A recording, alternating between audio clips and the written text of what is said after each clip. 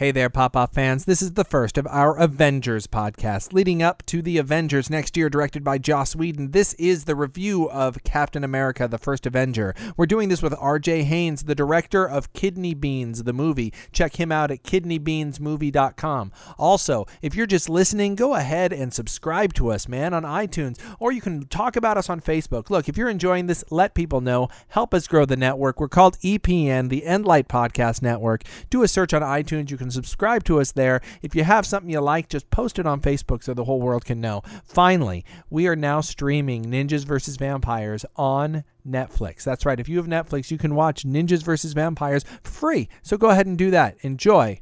Pop off.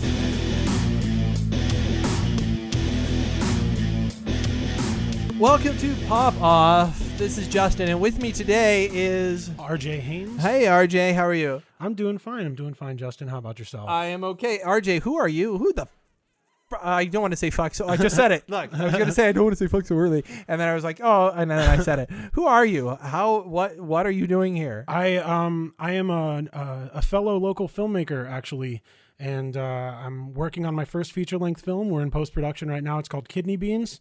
Little plug here, www.kidneybeansmovie.com. Check it out. That's my movie. Cool. So I guess, first of all, yeah, we're going to be doing Captain America. And I don't want to go too deep into how I know RJ. But I'm going to take 2 minutes to do it. I'm going to take 2 minutes to do it because I feel like it's worth doing. So RJ made this movie called Kidney Beans here in downtown Littletown, Virginia, where I live, and it was in our local paper. And at work, someone comes up to me and goes, "Hey, do you see this film in the local paper?" I was like, "What do you mean?" They said the local paper is all amazed that there's this independent film happening here in Warrenton. I was like, "Really? That's neat," because I made one 2 years ago, and I'm in production. I was in production on Vampires at the time, and so I was like, "Oh, that fucking grumble." And so I was super excited one day. When we got a write-up in Sci-Fi Magazine for blah blah blah for vampires. Also, just want to shove in here, Sci-Fi Magazine is a slight step up from the Fauquier Times Democrat write-up, I think. And yeah, I was you named the paper. I was trying to not say where we lived. Now everyone, all 20 of you are going to come to us right now. There's more than 20 of you. There better be more than 20 of you. So I was like all excited because I had just heard that I had finally got print that I could buy, nationwide print on our film. And so I showed it to the random cashier that I was checking out at, and he's like, "Oh yeah, I made a movie called Kidney Beans." I was like, "You're the fucking guy." Then we got into a huge fight right in the middle of the place of work. We battled. We both had swords and we both had shields, vibranium shields. And that we threw at each other. We did. They made a movie about it. Yes, and that's what we're going to talk about today, which is Captain America. There was a little bit of an internal debate going on in my brain about whether or not to do this first or to do Iron Man first, because this is, of course, the 5th movie in a series of movies leading up to the Avengers, but also chronologically first. Yeah, and that's and so because it's out in theaters now, because a lot of people have just seen it, and also because it is chronologically first, I decided to hit Captain America first. Also because I just saw it 2 times in a row. I was like, I want to talk about it. So I assume you've seen it. Yeah, I did. I saw it and I liked it thoroughly. So I mean, bring us into your experience in terms of Avengers and like, you've seen all the other films. Are you a fan of the Avengers, Helmer, Joss Whedon at all? I'm a huge Joss Whedon fan, and super excited to see what he comes up with. He's kind of in his element with this whole ensemble casting. That's what he does, and that's what he does really well. So that's the main reason why I'm pumped about that flick. For the uninitiated, Joss Whedon, if you don't know who he is, fuck you. I'm kidding. No, he's the guy who made Buffy the Vampire Slayer and Angel. We thank him at the end of of each of our films, saying that he doesn't know we exist, despite the fact that he knows that Browncoats exists, and we have people from Browncoats in our film. So maybe Mike, who made Browncoats, has said that if he remembers, he'll mention to Joss that we exist. So we'll see if it happens. But yeah, Joss Whedon, who made all of my favorite stuff in the world, they handed him the most exciting idea for a movie to ever come out, to have 5 individual movies with 5 stars and then put those together and do that deliberately from the start. So it all comes back to this. Captain America. I'm going to try picking up my mic. Hopefully it doesn't buzz. Okay. Captain America is the oldest Marvel comic, kind of. In that it came out before Marvel Comics existed, in the 1940s. It was created, I think, by Jack Kirby and Steve Ditko, I think. That sounds right to me. I know it definitely wasn't Stan Lee. He wasn't, even though he cameos in the film inexplicably when he's not in the, but I guess he has to. It's a rule. So it was created back in the 40s as a propaganda piece for Americans fighting in World War II. And they hit that in the film, which is great. So are you a reader? Are you a Cap reader? Have you kept up with Captain America or the Avengers over there? What is your comic book experience? Because last time I saw you, you were wearing an X-Men shirt. Right, yeah. So what's your experience? I'm definitely more into X-Men lore, but I'm a huge sucker for all the Marvel crossover story arcs. I just reread House of M just like last week and thoroughly enjoyed it. Which is a little bit after my time. I checked out right after the Age of Apocalypse. Oh, right on. Yeah. So my experience with Captain America is always him within the context of other superheroes that I know and love. And in that way, I have to say, I'm guilty. I haven't read a whole lot of Captain America. Me neither. But in the context of those interactions, he always just seems like just like the good old boy. He's just, I don't want to go so far to say one-dimensional because there's way too much history there for him to possibly be one-dimensional. But whenever he's shoved into context with other superheroes, flawed Marvel superheroes, he's just like, he's Captain America. He's the good guy. Yeah, he seems like he belongs more in the DC universe, honestly. I could see that, like a Superman type. Yeah. Mm-hmm. I like what the movie does is the movie goes ahead and embraces that.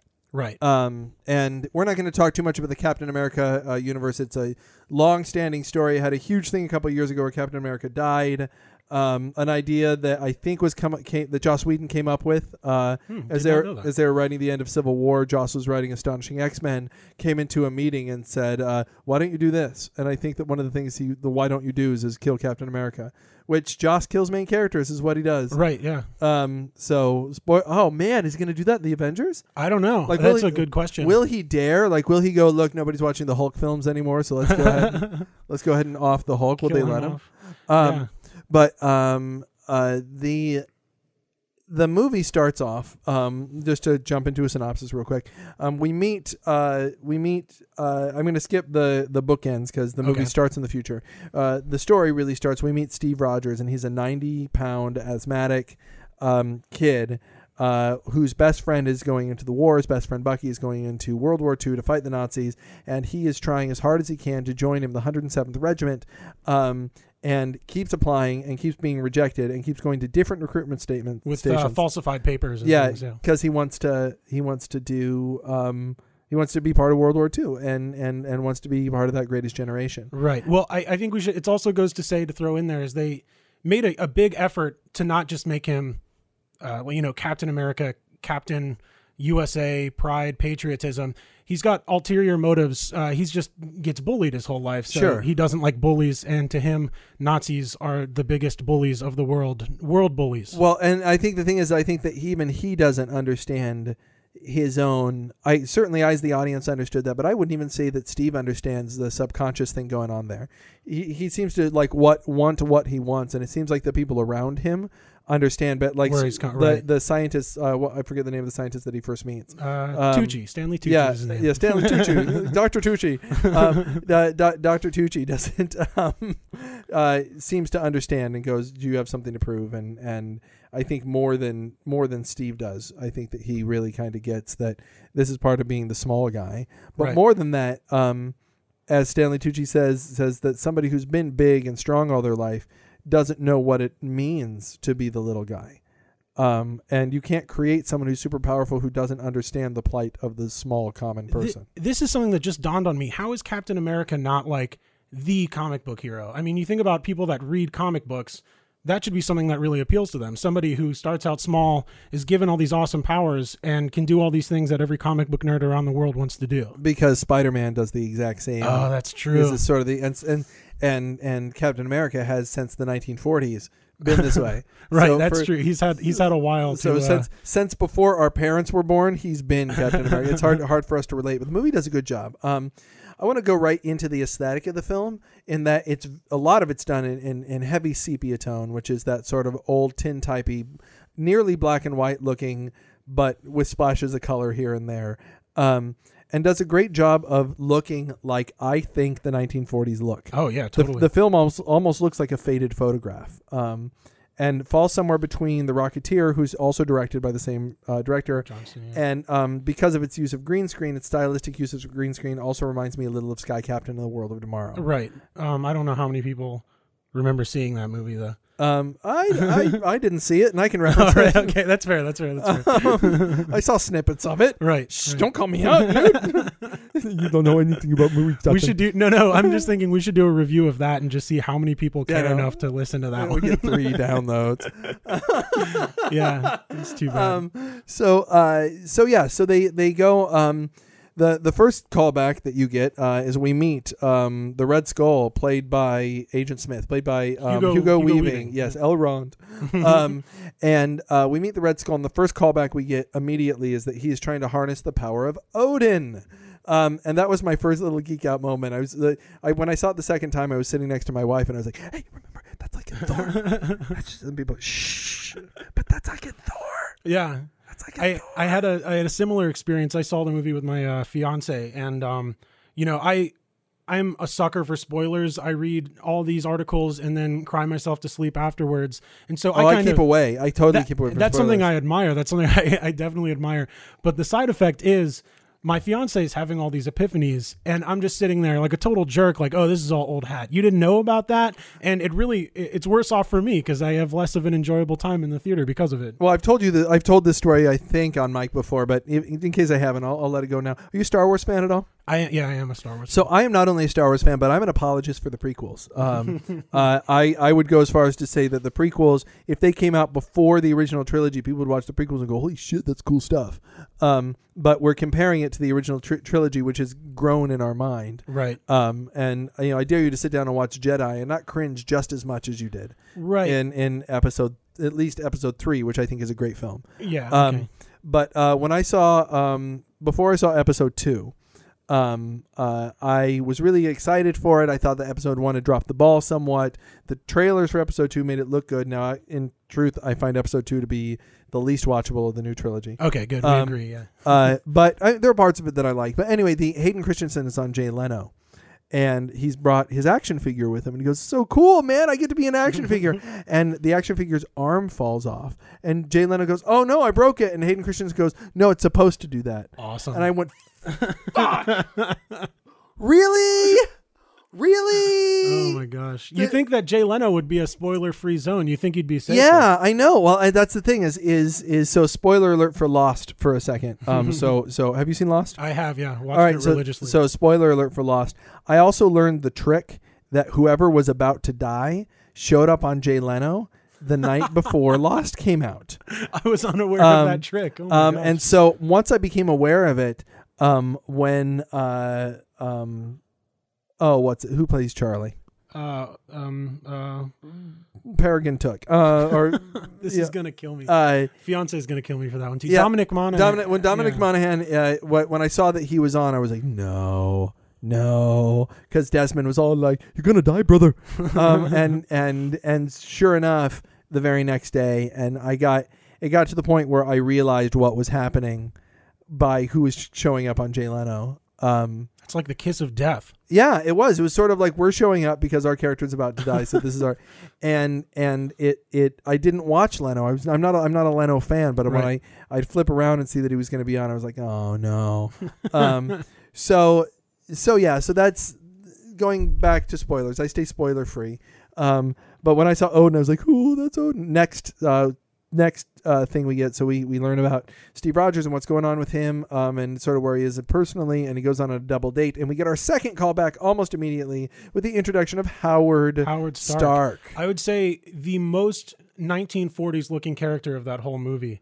He reeked. I thought he was awesome. Yeah, it was. And I don't know. You said you just watched Iron Man 2. Right. I rewatched Iron Man and Iron Man 2. Does yesterday. Iron Man 2, first of all, same actor who plays Howard Stark in both films? No, right? actually, it's an older guy in Iron Man 2. Is it? And I don't know the actor's name. Nerds everywhere will be furious. But yeah, the guy in Iron Man 2, he's much older. It's after Tony's already been born and he's like a young kid. So I guess that's their excuse, is like this Howard Stark is different, and it's like it's post World War II Howard Stark. Well, let me ask you a question about the opening scene of Iron Man 2. Mm-hmm. Is Tony's speech at the beginning of that expo sort of reflective of Howard's speech? Like, because were there not dancing girls? Does Tony not kiss one of them or something, or go up to him and do something risque with one of? I sort of get that sense. Maybe he didn't kiss him. But I don't think there was anything like direct with a single one of them. But like he's like.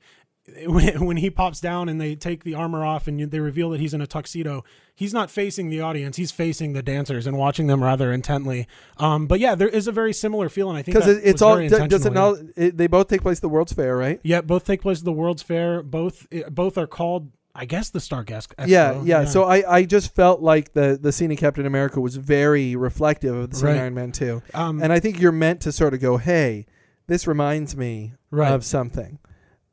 Clearly the guy's not as good as Robert Downey Jr. Right. But I immediately got a call back to that, which let me geek out a little bit. Yeah. I think that's what I really dug about it, is like you were getting, and we'll get into this more, is like something that these series of films do really well, is they give you peeks into things you don't necessarily need to get a peek into to understand the story, but it's a great time to just sort of like dive into that universe 100%, like meeting Howard Stark and having him be, kind of a Q character, like in the James Bond lore to Captain America. Yeah. There's just something fulfilling about that, to get a peek into that. That Howard Stark designed the shield, Right.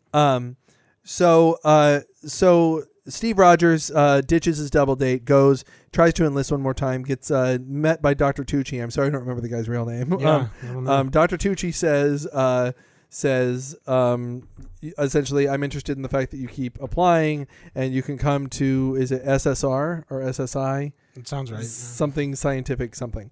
And invites him to go train. And so we then sort of jump to him training. Meanwhile, I'm not going to cut back and forth the way the movie does. Throughout the movie, we learn that the Red Skull is building up a big, using Odin power to power something to create big lasers and bombs. Which I read something kind of interesting on a nerdy website.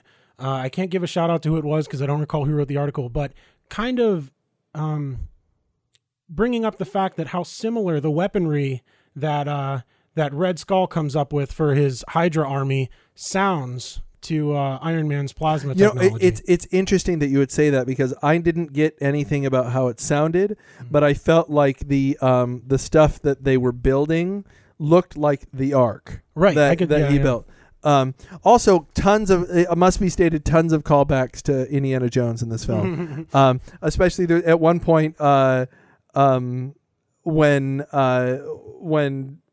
Red Skull is zapping some of the Nazis, one of them goes, ah!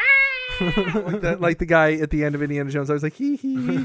By the way, the older of those three generals that came to meet, who came to basically insult the Red Skull and said, "You have not been doing the things that I want." Right. I recognized the second time around and went, "Holy shit, that's Ralph Mal from Happy Days." What, really? Yeah. Oh my gosh! So check it out. I told the second time. I think is Danny Yost was his name. That sounds right to me. Yeah. And I was like, that's awesome. Might not be Danny Yost. I might be off there, but yeah. I have not checked IMDb on it. If you go on any kind of monologue, maybe I will check on my iPhone while we're here. But yeah, I totally noticed that was him. But okay, so that's what Red Skull is doing at the time. And as we're cutting back to him doing that, and I'm gonna leave that there because I'm really focused on the story of Steve and Steve Rogers. Yeah. So we get to him training. Now, what do you think of that? Of that whole section of him, sort of. It was very kind of Starship Troopers for me. But what was your impression? Okay, so this is before he goes through the procedure when he's going through the training with the rest of the applicants for the super soldier serum. I really dug it. I mean, it was a really short and sweet segment of the movie, just a montage that pretty much sums up his character and shows how he relates to the other applicants that are competing. And like the rest of them are kind of jerks. They're picking on him just like everybody else picks on him. And there's a sequence where he's asked, or the whole group is asked to retrieve this flag from the top of this flagpole. And the guy's like, no one's ever done this. In all of our applicants, no one's ever been able to retrieve that flag. Well, everyone tries climbing up this flagpole. Steve Rogers just sort of hangs back and kind of studies the situation. And as they give up and start driving away, Steve goes up, pulls this pin out of the base of the flagpole. Flagpole drops. He grabs the flag. And it's a really short and simple way to just show that it's mind over muscle, I guess, that old stereotype. And then at the end of this montage, we get another great example of his character. Well, that's the part that's in the trailer. It is spoiled in the trailer. But I still love it. It's awesome. Yeah, very well done. Just Tommy Lee Jones, who's one of the guys initiating these tasks, and so good. Yeah, he was great in it. To try to prove a point to Dr. Tucci that Steve Rogers isn't fit to do the job, he throws a grenade, presumably a live grenade, into the group. And everyone else scatters while Steve jumps on it, shouting, "Get out of the way, get out of the way." And it was just a test. And obviously he passed. So Captain America. I am, I guess, wrong. Oh, that's it's not him. I'm really bummed with myself. I was sure it was him.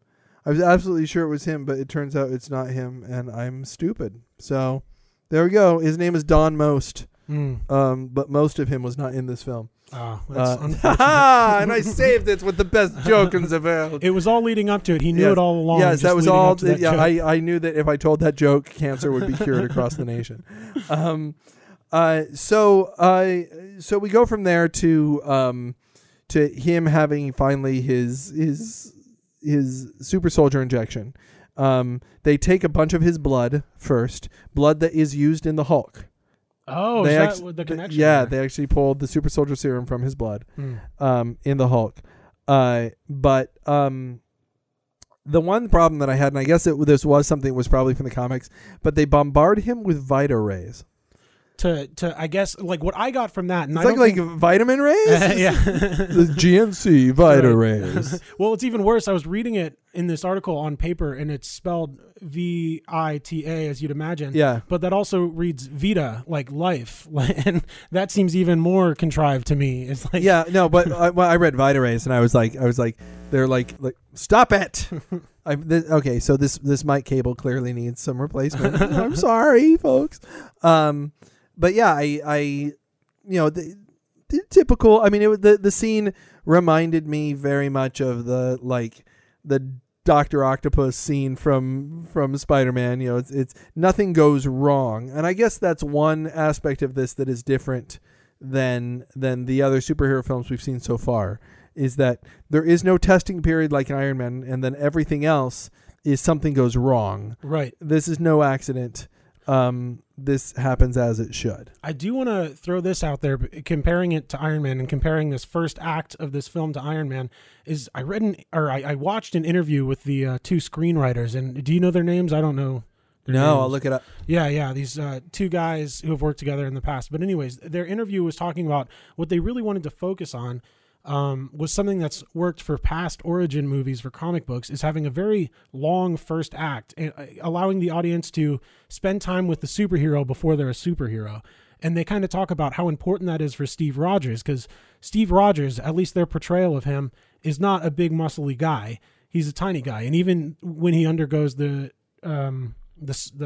procedure and gets really big, they try to make Marcus and Stephen McFeely. Those are the two guys that wrote it? Yeah. Cool, yeah. Two of the guys. And I think everyone else on IMDb is like creator of the comic or like something like that. But yeah, I double check that. Christopher Marcus, Stephen McFeely. They did a great job. Stephen McFeely sounds like what I would call a friend of mine if you got too touchy-feely with me. Get back off there, Stephen McFeely. Sorry, Stephen McFeely. I know you're a big listener. Yeah, and I hope you don't touch people that much. No, gross. I get it's funny that there were complaints about the first act. Although a couple of reviews actually said that they like the first act better than when he becomes Captain America. That was my favorite part of the movie, with the exception of, in my opinion, some kind of shoddy CG stuff with his being skinny. Sometimes it looked awesome, sometimes it looked kind of goofy to me. You know what? I would say that because you and I are filmmakers and we have an eye for it, maybe we're catching it more. Right. My wife was convinced before I told her when she saw the trailers that it was a different actor. Oh, wow. She thought they just got a skinnier person who looked like Chris Evans. I will say there are a few sequences that I felt that way during. But what I thought was odd was the parts that looked bad to me were actually the parts they used in the trailer. All the sequences that looked great, like the scene when Dr. Tucci and him are sitting on the corners of the bed talking about getting ready for the procedure, that looked completely legit to me. Yeah. I didn't get there are some scenes, I don't know what it is about it. I can't point out to you what it is that looks wrong. I can tell that there's computer muckery going on. Right. Actually, my problem with the effects in the film is it's funny. I watched waiting for the trailer at the end of the film, which we'll get to. We'll get to that. But watching the trailer at the end of the film, I watched the credits and watched how many compositors there were in this film. Oh wow, I didn't even look. This was a heavily composited film. Lots of people standing in front of green screens as other things happen. Right. To the point where sometimes never got the sense that anything real was going on. Yeah. Especially sequences on trains, for instance. Right. Yeah. But okay, so Captain America goes and saves a kid, or a kid saves himself with the worst line in the movie. "It's okay, mister, I can swim." And then there was like a certain pause where they were expecting laughter or something like that. Did you notice that too? That's, as I always say when there are those pauses that they're waiting for the audience to be like ooh and ah, I will just say, "Obi-Wan Kenobi, meet Anakin Skywalker." R2-D2, we must commend you for 45 seconds.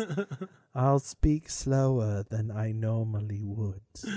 That's exactly Keira what it Knightley was. plays the lady over there, in case you didn't. In case you're wondering why those two look so similar. That's Keira Knightley over there. Mila Kunis is not in this film. Wait, was that something? Did people think that? No, just because although interestingly, Mila Kunis is now best known for a movie she just did with Natalie Portman, Black Swan, and now they've come out with the same movie. Ironically, they're in the same movie again, just it's separate. What's Friends with Benefits and what's the other one? No Strings Attached. And it's just like the same film. It's you almost feel like one's Disney and the other's DreamWorks. Right. And if you don't get that joke, you don't remember Deep Impact, Armageddon, Ants and a Bug's Life. Yeah, Ants and Bug's Life is the one I was going to say. Oh, and Armageddon, which was Touchstone. And right. So also, Touchstone is Disney, right? Yep. Okay. Everything is Disney. Marvel is Disney. Marvel is now Disney. This movie we just watched, even though it said Paramount at the beginning, don't be fooled. We watched a Disney movie.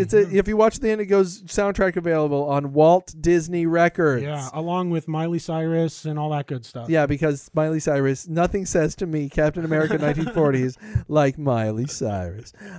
He did have an achy breaky heart, but I guess that's the other Cyrus. No, that's her dad. No, Miley Cyrus. Sorry, that's Miley Cyrus. Did you get that? Did you even know what I was doing there? No, I didn't get. Have you not seen the YouTube video where she's all high? No, I did not see that. Look up YouTube. Maybe I'll find it online. I just wanted to bring up the connection. Go ahead, talk. Perhaps Captain America was having a party in the USA. I don't know anything about Miley Cyrus's music. Oh my gosh! Except that if I were Miley Cyrus, I would pretend to be somebody else too. Is that poor girl? She's like what? Like I guess now she's probably like 18 or 19, but like. Yeah, but still, I feel bad. I mean, yeah, she's just an easy target. Kid. Just a kid. So, can I find it? Can I find it? Miley Cyrus, keep talking. Just say something. I'm sorry. I'm excited in the anticipation of seeing Miley Cyrus high on YouTube. I'm gonna play it. Here she is. Oh, that's 10 minutes. Ooh. I just need the part where she's on a drug called salvia. Right. Okay. Which is a legal. Don't go do it, people. Right. I think I don't even think it's legal in Virginia anymore. I think it was. Did they finally write a law against it? I think so. I mean, I never wrote any papers on it, but I feel like I've heard such things. Did you write papers about celebrities doing drugs? It's more of a hobby. So let's see if I can. All right. So keep talking and watching something with a guy in a mask, and I wanted all this to explain the fact that I went best podcast ever. I'll delve into something yes. Captain America related. I do want to say, with all the compositing and with all the CG in this movie, Red Skull was all makeup, unless I'm mistaken.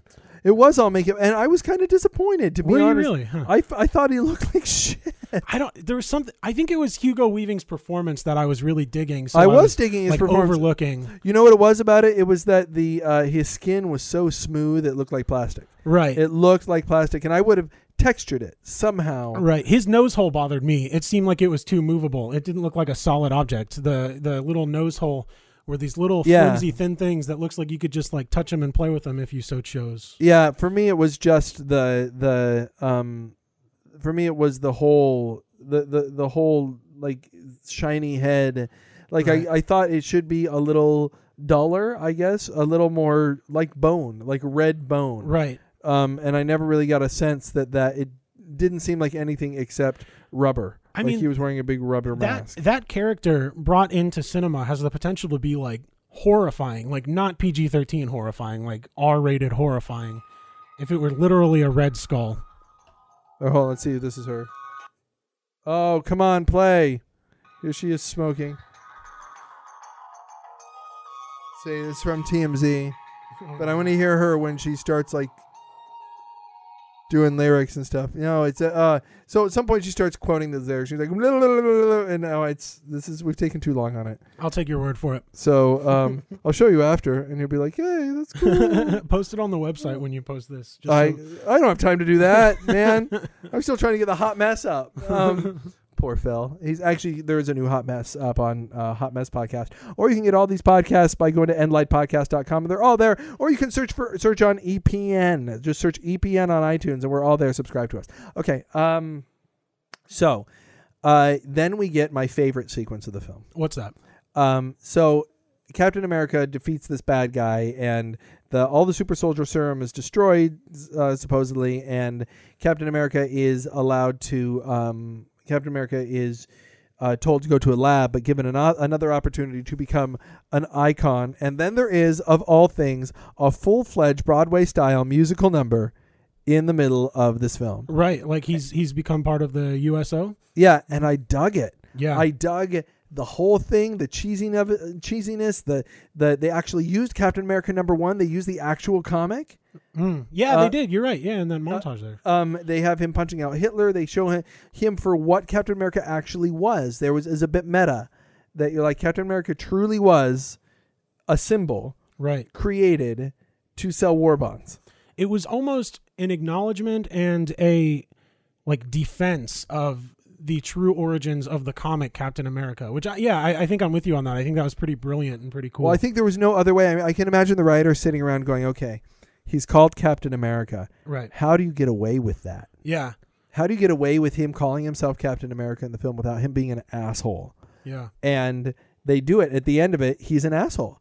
He's like, and how many of you would like to, who here would like to volunteer? And everyone's like, I already volunteered. And all of a sudden he is an asshole. All the soldiers think he's an asshole. Right. And he doesn't want to be. I mean, like, it's a transition that he's oblivious to because he is so removed from the war. He's doing these tours and thinks that he's actually participating in the war. He thinks he's accomplishing something. Exactly. And so when he realizes he's an asshole, he draws a picture of a dancing monkey, finds out that Bucky's in trouble, and goes and is absolutely fucking bold Yeah. And saves his best friend. Which the fact that Bucky was a main character in this film, I loved.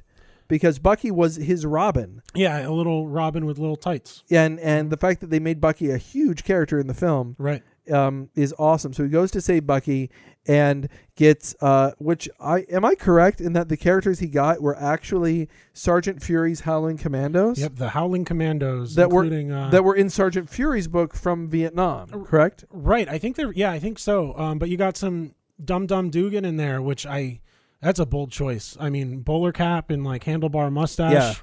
Yeah. I thought they did well. What did you think about that? Like, I asked my fiance afterwards, who has no awareness of those characters. I asked, like, did those feel like soldiers or did they feel like cartoon characters to her? And she was just like, it didn't really bother me. It didn't seem like they were forced in too much. They didn't. I'd say both. I'd say they feel like cartoon characters, right? And I'm fine with it. Right. That I like them. And because the film is all sepia and is all, you sort of accept it as being okay. It's part of the period. Maybe that's how everybody talked back then. Hey, hey, about them again. And, so maybe that's what was going on right at the time.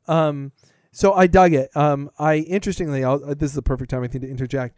A very good friend of mine who probably doesn't listen to the podcast because he thinks I shouldn't curse as much as I do, suggested that I watch the Avengers: Earth's Mightiest Heroes. Which I watched a little bit of, but I did watch the entire Captain America episode. And it is so much like the film. You can grab the mic. You can bring it over. I will be so bold to try that. And it is really interesting how much it's like the film. But in the Howling Commandos, in that one episode, Wolverine is in them. Yeah, that's a little tie-in that they couldn't do.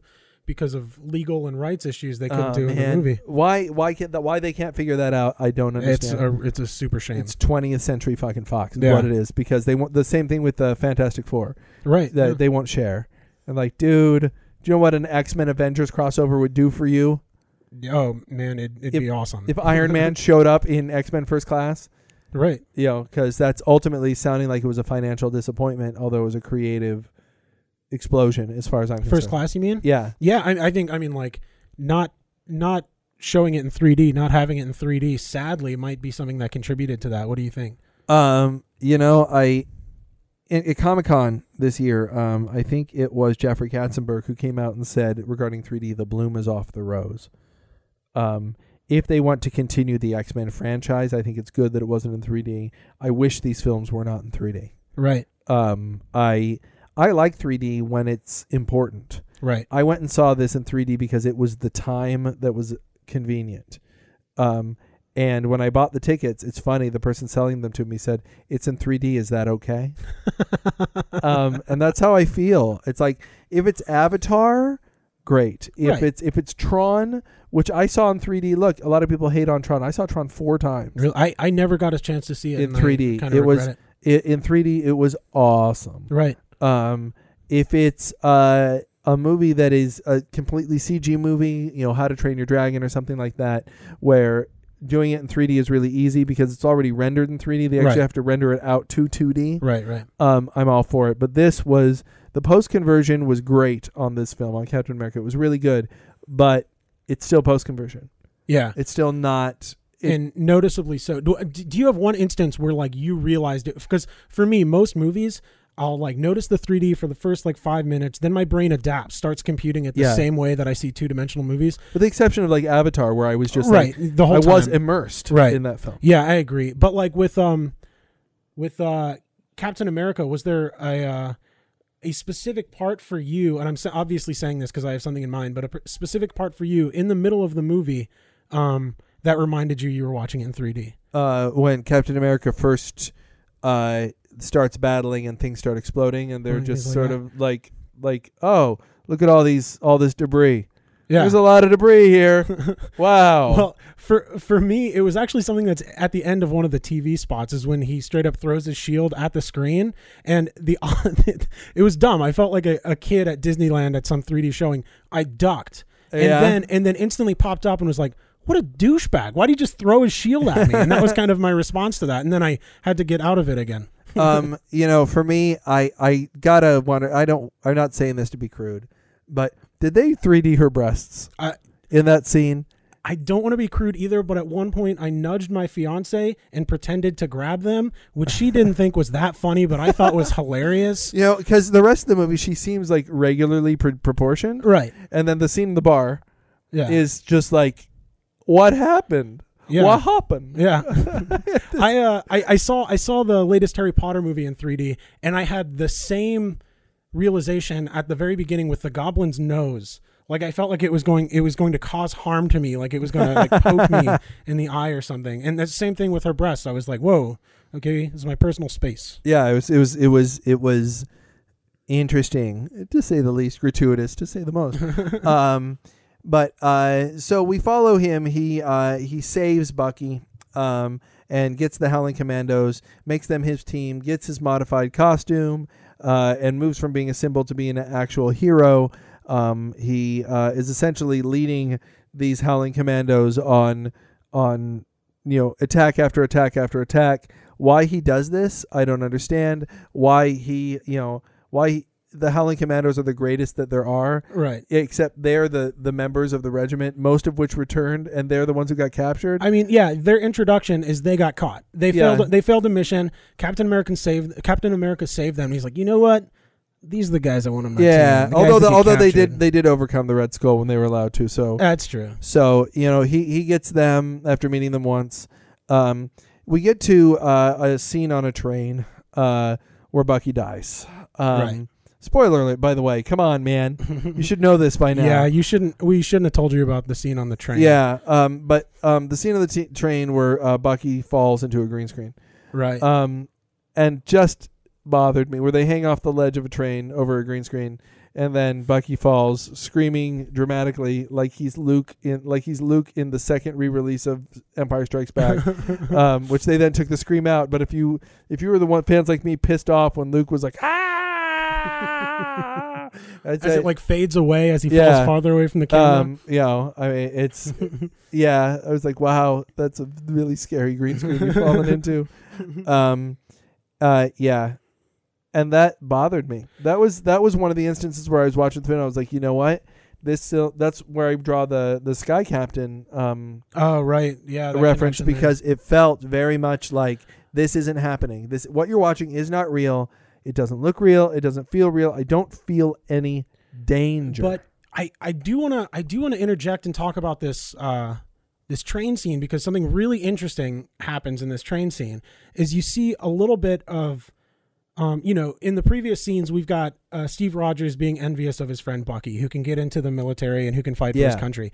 We almost see a glimpse, at least this is how I took it. There's a point where Bucky picks up the Captain America shield, saying like, I can do this if you can. And then one blast and he's gone and he's knocked back. And I took that as a pretty interesting role reversal right there. I thought that was an interesting moment. I thought that, especially the second time I saw the film, I thought it was an interesting moment. Right. But I felt that ultimately the scene didn't hurt me. Right.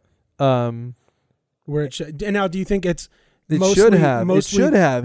Bucky. We were supposed to care about Bucky. I cared about Bucky. Yeah. If Bucky had been killed in the train, if suddenly Bucky had been vaporized in the train, then that would be. I would be like, holy shit! But when you find out that his only weakness was green screen, when he's hanging off the train, dangling, and then falls, I felt no. Now, when they were in the train trading fire, right, I felt cool. danger. Yeah. If I felt like he was behind that door, Cap couldn't get to him. Or he picks up the shield is knocked back, and then he's vaporized, and Cap just goes ape shit for a second. I mean, that would have been much more emotionally true to me than I'm hanging off this piece of metal over a green screen. Right.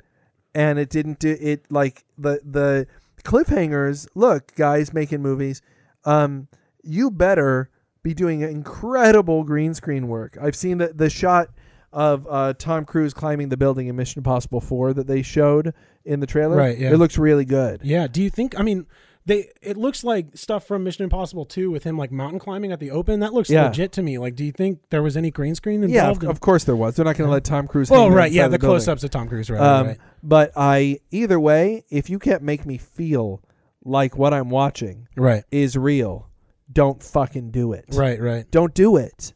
Because what you did is you blew what should have been the pivotal moment of the movie. Right. This should have been this should have been Ben dying in Star Wars. This should have been the moment. Spoilers for Star Wars. This should have been, and instead, what I got was, I felt like Bucky was in danger, safe, then not in danger because it didn't look real, then falling to what seemed like a not death. And this is what I can't help but want to go back to your defense of episodes 1 through 3 of Star Wars. Yeah. I mean, especially with 2, which you mentioned was your least favorite of them all. Story-wise, they're intriguing flicks. They are. But I felt like I was watching a crappy Star Wars cartoon, especially in 2. 3 had more dramatic things going on that I was more into than the CG, so that kept me distracted from the bad CG. I will. That's why I don't watch 2. I feel like 2, I can feel them running around on the green screen because I've seen the footage of them running around on the green screen. Now, how do you like that? I mean, I know this isn't a Star Wars podcast, but I have to bring up. I got to do those, but yeah. Yeah, the factory scene when you just want to hear the music. Yeah,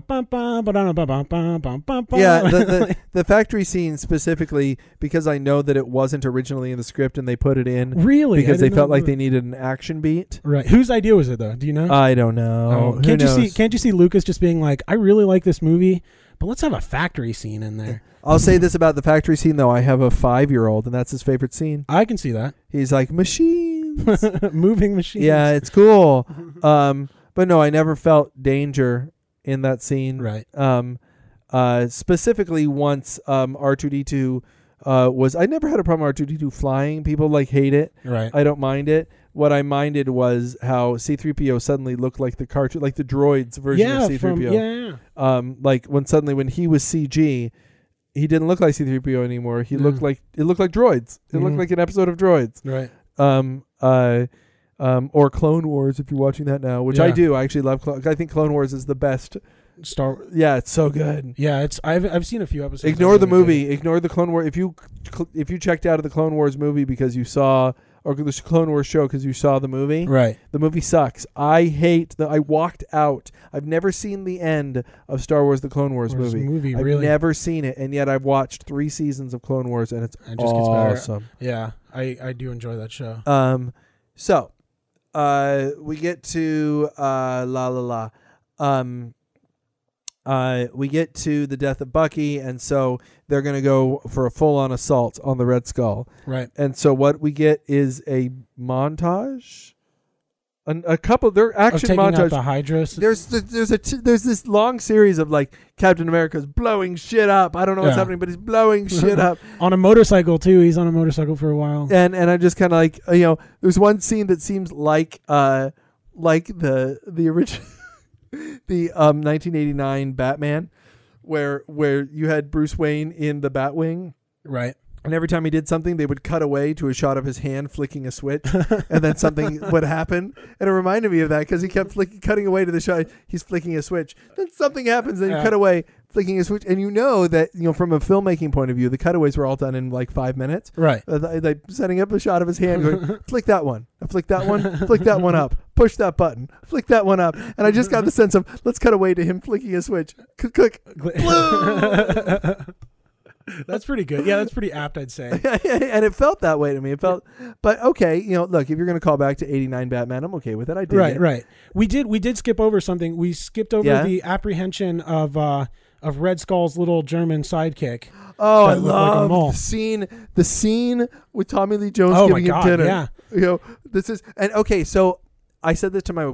It is known that Joss Whedon rewrote portions of this script. Man, good, cool. And this is the scene where I think he did. Right. So where you go, where he goes, this is what is this steak? What's in it? Cow. I'm like, this is Joss. This is Joss. I can definitely see that. Joss is writing this entire scene. I bought you dinner. I mean, just it stinks of Joss. Yeah. It stinks of Joss, and I know that Joss did a revision on the script. Nice, good to know. So I get the sense that was your first sense of Joss handling this. Yeah, which I mean, that's a great teaser. Doesn't it seem like Joss? Doesn't it seem? Now that you mention it, like that you think the conversation is going to go one way and there's a redirect and it goes right. The response is what you absolutely did not expect was going to be said. Right, and it's very playful and sarcastic, which is So it doesn't have the same sort of methodical Hollywood screenwriting sense as everything else. Love it. Dig it. I love that guy, switch places. Does that make your tummy rumbly? I mean, so Joss. I mean, it's absolutely Joss. If I find out someone other than Joss wrote that scene, I'm going to be terribly surprised. Yeah, I can see. Yeah, now that you mention it, it's all I can think of. Like all the quotes that you're bringing up. Yeah, like, of course. Does that give you a rumbly tummy? I mean, that's just it's absolutely. I mean, who's going to call in Winnie the Pooh in the middle of this, which also is out in theaters right now? It's really good. Gonna have to, you saw it? I have a 4-year-old. Oh, right. Yeah, of course I saw it. I don't, and I need to see it. It's if you're expecting it to overwhelm you with how awesome it is, it's not. It's Winnie the Pooh, the way that Winnie the Pooh should be. Right. The way you remember Winnie the Pooh being before it became My Friends Tigger and Pooh and you wanted to piss on Darby. Not in a sexual way. I was too busy listening to Miley Cyrus when you were catching up on My the Friends Tigger and Pooh. Oh my gosh. Oh my gosh. So we get to finally the showdown with the Red Skull. Right. And they get onto a big old plane. There's an invasion. Everybody gets their moment to kill a bad guy. There's he gets on the plane in a scene that's reminiscent of GoldenEye, where they're chasing the plane down. In GoldenEye, it was ridiculous. Somehow here we're supposed to accept that it's acceptable. Yeah, but when this one, I mean. It was about obvious green screen like that. It was a bit much. Yeah. I will say this, that him jumping on the plane right before it took off was a bit much. Right. If he had caught the plane in the hangar, and if the scene were 30 seconds shorter and he caught the plane in the hangar, I would have been down with it. Right. But it felt we're going all the way to the edge, folks. I also think this is as good of a time as any to bring up one pretty huge question I have about Captain America as a whole. What are the limits of his powers? Like, you get the vibe like he's just like a superhuman. Like, he's not that's not even the word I wanted. Like, just like the best human. Okay, but here's the thing. Is there anything in this movie that he did that doesn't seem kind of like what Tim Roth could do in the Hulk? Right. Yeah. Well, that's a good. But you mean before he becomes Abomination? Yeah, in the Hulk, when he's fighting the Hulk out in the college campus, place, he's jumping around doing flips. He's faster than the Hulk. He's ducking around. He is awesome. Yeah. And I feel like Captain America is reminiscent of him. Maybe even not as cool as him. Well, I guess specifically I'm thinking of the jump through the explosion when he jumps from one platform to the other. This is when Bucky's still alive. Yeah, that's way back. Yeah, I mean, it's okay.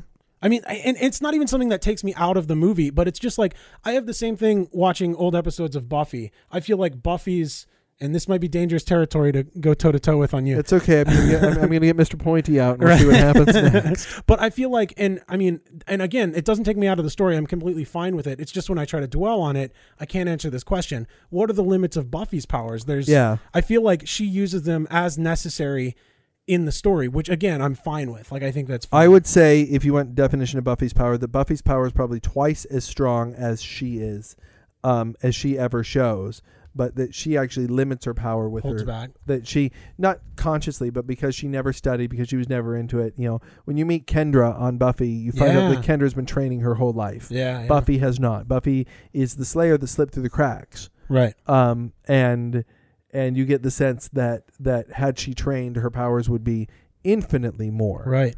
That she actually has more power than she ever displays. Right. And so that's actually my sense of how strong Buffy actually is that she is more powerful than you're ever given. Now, same thing with Tim Roth in, like I still feel like Tim Roth in the Hulk is stronger, more powerful. He's more like the Flash. He got trained. He was trained. He's been in all sorts of wars. Remember, like his character has had combat training and all that stuff. Whereas Steve Rogers was just some skinny kid from Brooklyn. But Steve Rogers was also the true serum. This is just Tim Roth gets a derivative of the serum.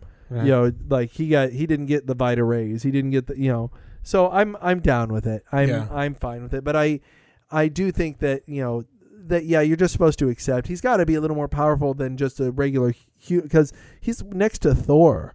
Right. I mean, what are you going to do? Well, then here's the other thing is there's no Hawkeye can shoot arrows. Right. Yeah, that's his thing.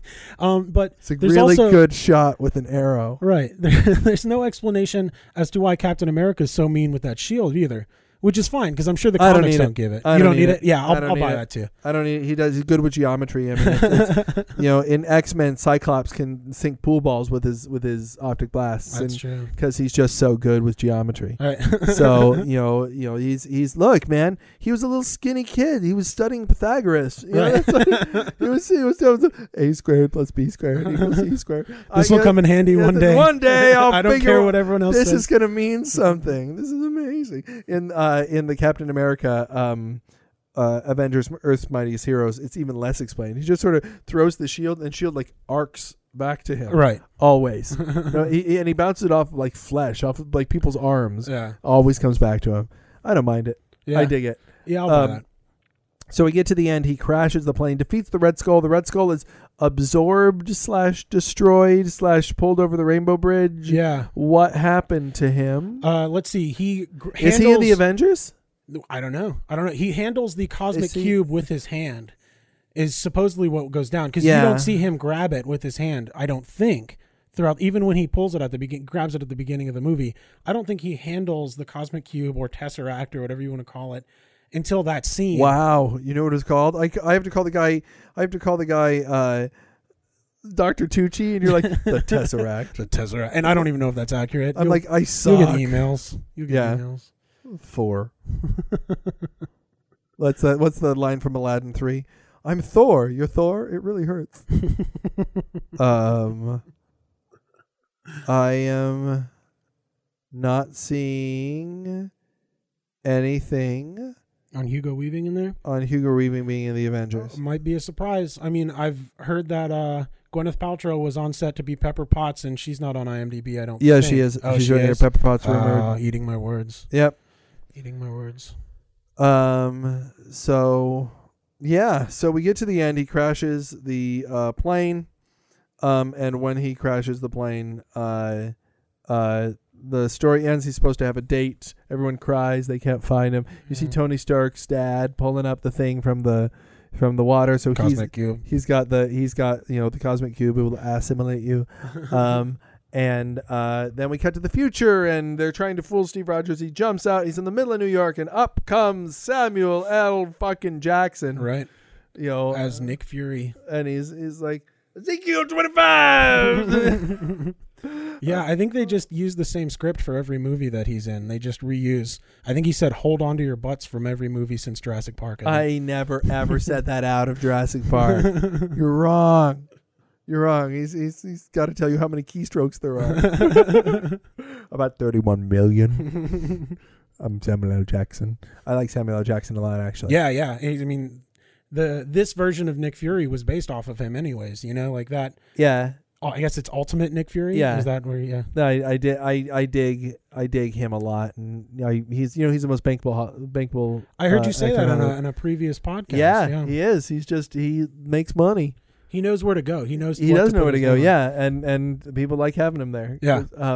So we get to the end, and then the credits roll, and then the credits end, and then you see a shot. And you see Captain America punching a punching bag, and he punches it across the room. And he's like, you got a mission for me to reintroduce me to the world? And he's like, no, I want you to save it. And then we go into montage mode, and you're like, holy shit. And they go, some assembly required, and you see shots of everyone except the Hulk. And you see Mark Ruffalo real quick. Do you? Yeah, he either is like taking his glasses off in like amazement, or he's putting them on out of, I just said something amazing. It's one of those two things. He's like putting him on, and he's going, I'm not as good as Ed Norton. Yeah, not as good. You're going to be wanting Ed Norton. But I'm better than Eric Bana was. But not as good as Eric Bana was in Munich or in Star Trek. Right. But Eric Bana has my favorite line in Star Trek. You might have heard me on Trek Off say it. What's the line? You've seen Star Trek? Yeah. Yeah, I just love it. Where he's like, I'm Captain Christopher Pike of the Starship Enterprise. Hi, Christopher. just the line you don't expect. The line that would never be in a Star Trek. Hi. And that's it. And that we are at the end. And the Avengers is next, coming up next summer. Yeah. But it's not what's coming next for us, man. So this is what's going on. If you've gotten this far and you're like, I thought that Harry Potter was going on right now. We're going to be alternating between the Harry Potter 9-part series that we're doing and our series leading up to the Avengers. We're going to have RJ on for 4 weeks. Just in case you can't get enough of me. Or probably 8 weeks by the time it's all said and done, because we're going to intersperse one and then one and then one and then one. So you'll get this, and then you get a Harry Potter, then you get this, then a Harry Potter every other week. And then RJ's going to take a break from this. We'll probably come back for others. And then hopefully, wherever you are, RJ, in your travels, hopefully you come back to us in 2012, even if we have to do it by phone. Heck yeah. Because we got to do the Avengers. Right. Because some assembly will be required yes. of my pants after I see the film. Joss Whedon, Joss. Yeah. Why they gave it to him, I don't understand, but I'm so glad they did, because I feel like they made it just for me. Yeah, they're like it does seem very personal, doesn't it? It's just like it's like, okay, so the Avengers I was kind of excited about. I didn't read the Avengers. I love what they're doing, that they're creating a Marvel universe. Yeah, it's sick. But it's really awesome. Just an Avengers universe. They need to get Spider-Man in there. They need to get the FF in there. And they need to get the X-Men in there. And if they can just get the rights and have them all intertwined, or at the very least, hey, 20th Century Fox, you listening? Are you listening? Do you think that would happen? Like, what do you think the likelihood of that 20th is? Century Fox, don't you own Daredevil too? Right. I mean, and or does Sony own Daredevil? Who owns Daredevil? Is it Fox or Sony? I want to say it's Fox, man. But if you own X-Men and Daredevil, have them cross over, especially if you've got the Kingpin as your bad guy. Yeah. He could be involved. Whoa, this just dawned on me. So Universal has Spider-Man, right? Yeah. So does that mean there's never going to be a Kingpin in a Spider-Man flick? No, for the time being? No, because they used it for 20th Century Fox. Oh my God, that's wild. Yeah. So I mean, that's that. Like, get it together, man. Yeah. Like, seriously, this is something that we, the fans, want to happen. And look, how much more money would the X-Men First Class have made if it had some Captain America? If Hugh Jackman as Wolverine was one of those Howling Commandos. Yeah. It would have been huge. It would have been huge, and you would have increased your grosses, and sure, you'd have to share them a little, but you would never have to worry about them expiring. Yeah. So do it. Get them tied in together, because I need to see. Franklin Richards' son is a freaking mutant. Right. The Beast is a member of the Avengers. Right. Yeah, I got to see that. I mean, and Wolverine is a member of every superhero team ever in any Marvel Comics thing ever. Oh, don't get me started on how I feel like they need to do a Crisis in the Marvel universe. Uh-huh. And the first. Okay, so I'm considerably older than you, sir. I'm somewhat older. 50, 60 years older, I think. Shut up. You can't tell by our voice. They're not going to know. Shut up. Yeah, no, I have a higher voice than you. You're like, yeah, I'm very calm. And I'm like, yeah, whoa, look at me. But I'm, I am probably 13, 14 years older than you. Right. And so I'm a fan of X-Men from the 80s. And in the late 80s, that's when they launched the Wolverine comic. And when Wolverine was in the Wolverine comic, he wasn't in the X-Men. Really? He disappeared from the X-Men for a while. Wow. And then he'd come back, and the X-Men would be pissed at him for being gone. It was a character thing. So he would just like get up and leave the as a matter of fact, he would, in the Wolverine comic, he'd have a couple of characters from the X-Men over in the Wolverine comic, and they would leave the X-Men for a couple of issues. Oh, wow. And it would all tie together. That's cool. I stopped following Wolverine the minute Wolverine was everywhere. Yeah. When Wolverine was everywhere, I was kind of like, you know what? This character doesn't really exist. Yeah. Whereas when I was reading him, like, if he wasn't in one comic, you had to go find him. Yeah, that's you had cool. to go see where he was. Because I was just watching, this will probably be the difference between your generation and my generation, but last night I was just watching the 90s X-Men cartoon on Netflix. So was I. Nice. Like 2 nights ago. Yeah, I skipped Night of the Sentinels, and I moved right on. Oh, see, I started with Night of the Sentinels, and you know what line Wolverine says twice? What? He goes, I go where I want to go. And so, like, how can he go where he wants to go, yet be so willing to join every single team? Just like, hey, you want to be in the new Avengers? Yeah, okay. Because that's where I want to go there. I want to go there. I'm everywhere. I'm not doing it because you asked me. I'm doing it because I want to go there. I know. Yeah. I skip because I've seen Night of the Sentinels so many times. Right on. So I jumped right in with what's the one right after? I think I jumped like 4 or 5 episodes ahead, and I'm trying to remember what happened in the episode. Now my brain is farting. Smells. They were. Or do you think it smells? Because I have telepathic brain farts. Oh. No, it was the. It was the Morlocks episode. Oh, right. It was the Morlocks episode, which is so faithful to the comic. If you go back to X-Men Uncanny 161, I think is where she meets. Am I right? Don't ask me, dude. I might don't even know. I might have to look up and pull out a box and check it out. That's so impressive if you got that right. If I got that right. Hey, I can tell you that 211 is the Mutant Massacre. I can tell you nice. I can tell you that that 227 is the Fall of the Mutants.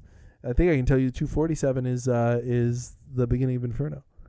I'm impressed. Maybe I might be right. We'll find out. Nobody check. You'll just be better off if no, you yeah, never know. The fact if you know that I know, you might just unsubscribe. Like, fuck that guy.